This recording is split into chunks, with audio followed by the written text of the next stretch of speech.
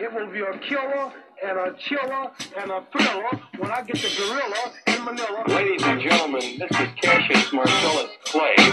He's young, he's handsome. They know it. I can turn the drink of water and kill a dead tree. Don't mess with Muhammad Ali. I've done something special. I've wrestled with an alligator. I've tossed it with a whale. I've handcuffed lightning, throw thunder in jail. I'm as confident as I say, and I'm better than I say I am. I'm a poet, I'm a prophet, I'm the resurrector, I'm the savior of the boxing world. If it wasn't for me, the game would be dead. Who would bet on flying paddles beating me? Who would bet on Ernie Terrell beating me? I told you I was floating like a butterfly and stinging like a bee. I'm gonna float like a butterfly and sting like a bee. His hands can't hit what his eyes can't see. Last week I murdered a rock, hinges of stone, hospitalized a brick. I'm so mean I make medicine sick. I'm young, I'm handsome, I'm fast, I'm pretty, and can't possibly be beat. I told you, I'm the real champion. I told you, I'm the champion of the world. All of it all. He will be mine at around 9, and if he makes me sore, I'll cut it to 4. Thank you very much. If that don't do, we'll get him in 2. If he runs, we'll get him in 1. And in your heart, you know I'm right. Well, my resolutions are to become the youngest heavyweight champion in history. That's nothing new to my man. All right, so that's funny listening a few days ago. Good morning, good morning, good morning, good morning, good morning, good morning, good morning. Welcome to the Inner City Wake Up Call. Today being January the 15th, 2016. I'm your host, Dawood El-Amin. This is your program, No Covers, coming to you live out of Wilmington, North Carolina, 365 days a year. First, want to get the announcements out this morning. We got the MLK weekend going. Everybody go to the MLK website, get those events, because I'm going to need all 14 minutes this morning. Get those events off the MLK site. You can pull the dates. So I know the breakfast is Saturday, and then we have host events, the Battle of the Bands, the parade, the events going on. Then on Monday night, after of the weekend, Monday night, there is an event at the 1310 Dock Street. That's Advanced Youth Outreach at 1310 Dock Street. He's calling it a family event. Be doing some movies, hidden colors, some speeches, but he wants you to bring the family out. Go over there to 1310 Dock Street and see Vance Williams' new center. It's a social resource center for the youth. It's going to be something positive in the neighborhood. Go over there and visit and support Brother Vance Williams on this weekend.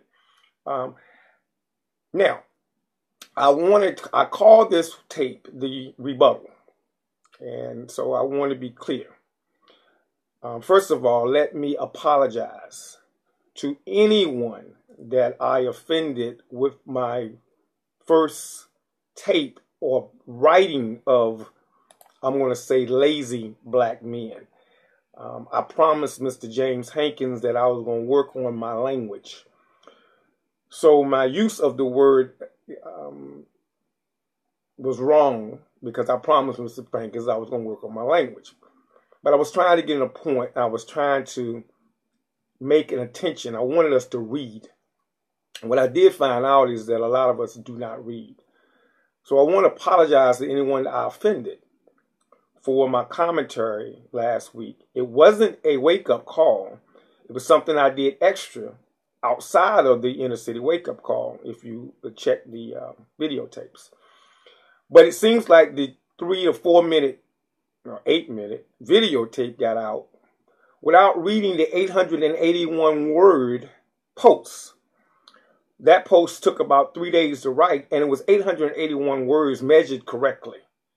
I took my time in writing and knew exactly what I was saying and knew the audience I was trying to reach. And that was black men. We had a 16-year-old and a 14-year-old die in this city. And what I saw was a majority, not all, but a majority of black men sitting on their hands, sitting on the sideline, doing absolutely nothing but talking. Going back home to the same women, some their wives, some their girlfriends, going back home to their same mothers, and looking at their own children and not responding the way we should have responded in a city of black people making about 39,000, 36,000 black people, making about 12 to 13% of the population.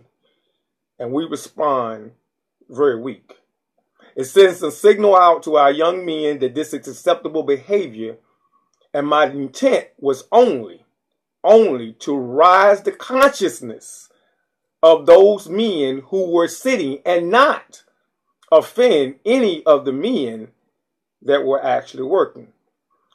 What surprised me, however, was the fact that most of the emails that I received about the video, about the 81-word post from black men were very positive.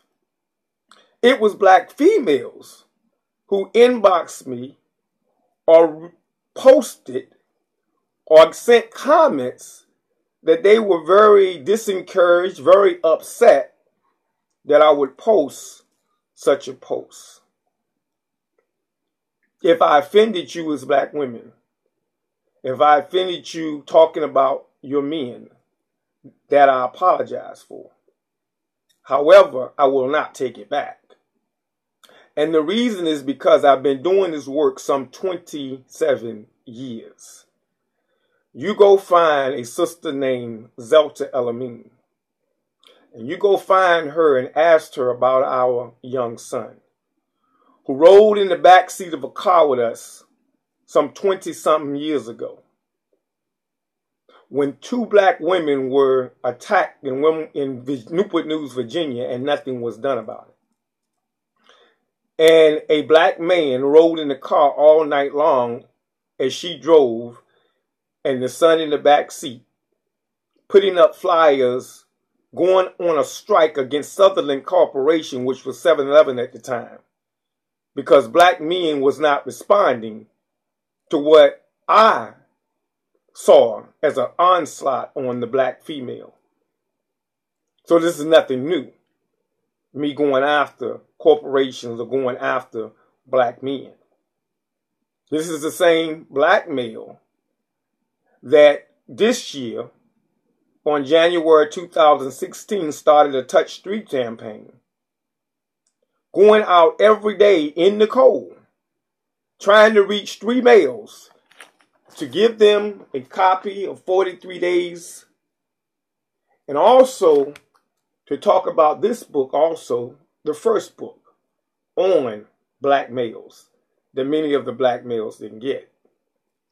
So it was surprising to see the response from the videotape when, if you go back and read the 881-word response, it was a response to Dr. Umar Johnson's commentary.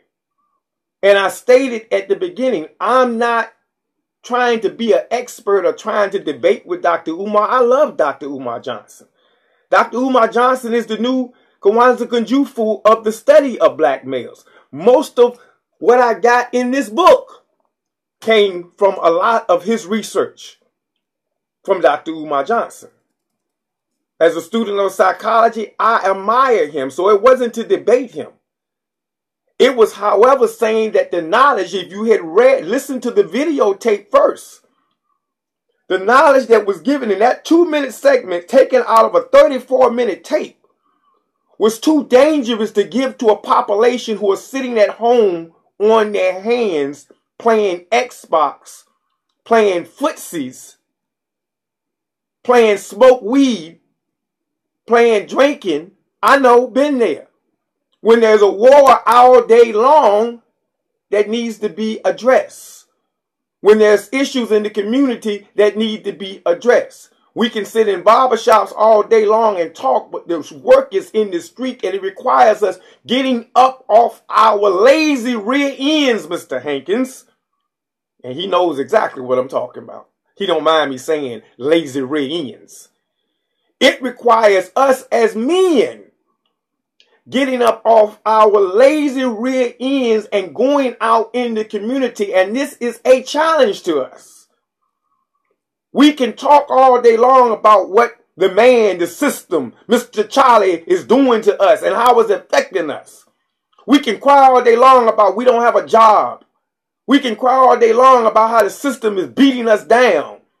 We can cry all day long about slavery. We can cry about the system, about the new Jim Crow. We can talk all day long. We know that Willie Lynch let her back and forth. But when it comes to us getting something tangible, some of this that's ours, something that's due us, we have a problem coming together with one another to formulate a plan to beat our own enemy. And that's the enemy really within ourselves. Because I'm telling you here today, this man, this system, this government, this human being, whatever you want to call it, has no power over you other than the power that you give him. There is nothing, I tell these young men every day, nothing that you can't accomplish if you want it bad enough. The same black men I'm talking about have walked 16 miles for a woman. Late night when daddy gone. We'll find a way to get in the window if we got to. We got every game, every line there is to get that. But to go to a man on the job and convince him that I'm the best qualified person to get that job so I can go get that job and put some money in the house so she can come off the job and do what she needs to do in the home. Not necessarily that's where she needs to be, but if there's children they need caring for, taken care of, and we sending them off, letting somebody else educate them all day long when we can do it ourselves. But we'll go let her slave all day long and drive the cars all day long. I know exactly what I was saying. And sisters, I wasn't trying to offend you, man. I was really trying to help you. Because if we as men do our job, you can have all that education and the money to yourself. And build a better community. You can keep the education. You can keep the money because it's our responsibility anyway once we get the money. The way I'm taught is yours is extra. We the first maintainers and providers of the family. And then everything you make becomes extra. It helps the situation. It helps us grow. That's time. That's news for another subject. But sisters, I apologize if I offended any of you. It was my intent. I love black men. I love black people. And I want to see us as a community grow. And sometimes it takes a switch. At work, I have a joke at work. I have a little switch that I carry. When people want in the line, I go to the tree. Mama get. Sometimes we need a switch. Sometimes we need a good kick in our rear end. Say it rear end, Mr. Hankins. Sometimes we need to just know somebody loves you enough they're willing to tell you get up off your lazy rear end and get out here and do for this community and build for this community. Who am I qualified to do that? Yes, I am. I'm sorry. I paid my price. I paid my due. I'm not going to ever let anybody tell me that. I'm not qualified again. One woman asked me one day, she said, what makes you qualified to talk about black men? Because I've been one for 52 years. Been through everything inside and out. I used that scenario of my man from Shawshank Redemption. Yeah, I swam through all of that and came out on the other side clean. Yes, I am qualified. 5 of them. 5 black males. From the ages of 12 all the way to 27. Knock on wood. None of them have been in jail. Knock on wood. None of them have children outside of wedlock. None of them children. None of them have sex-seductive behaviors. They're all doing real well. They have promising careers. And it hadn't been in a traditional family setting. But they're there, and they're surviving, and they're moving. So I think that makes me well qualified to tell them, because I'm talking to mine too. Get up off your lazy rear end, and let's build a better Wilmington. Sisters, I love you. Brothers, I love you, and you all know that. You all that sent me the inboxes know that I love you. But I just want to see us do better, and I want to see us build a better Wilmington, North Carolina, so that it will spread throughout North Carolina and spread out America. This is your brother No Covers. This has been my 15 minutes this morning. I took all of it, but thank you for bearing with me. I love you. Peace and blessing. Have a good day.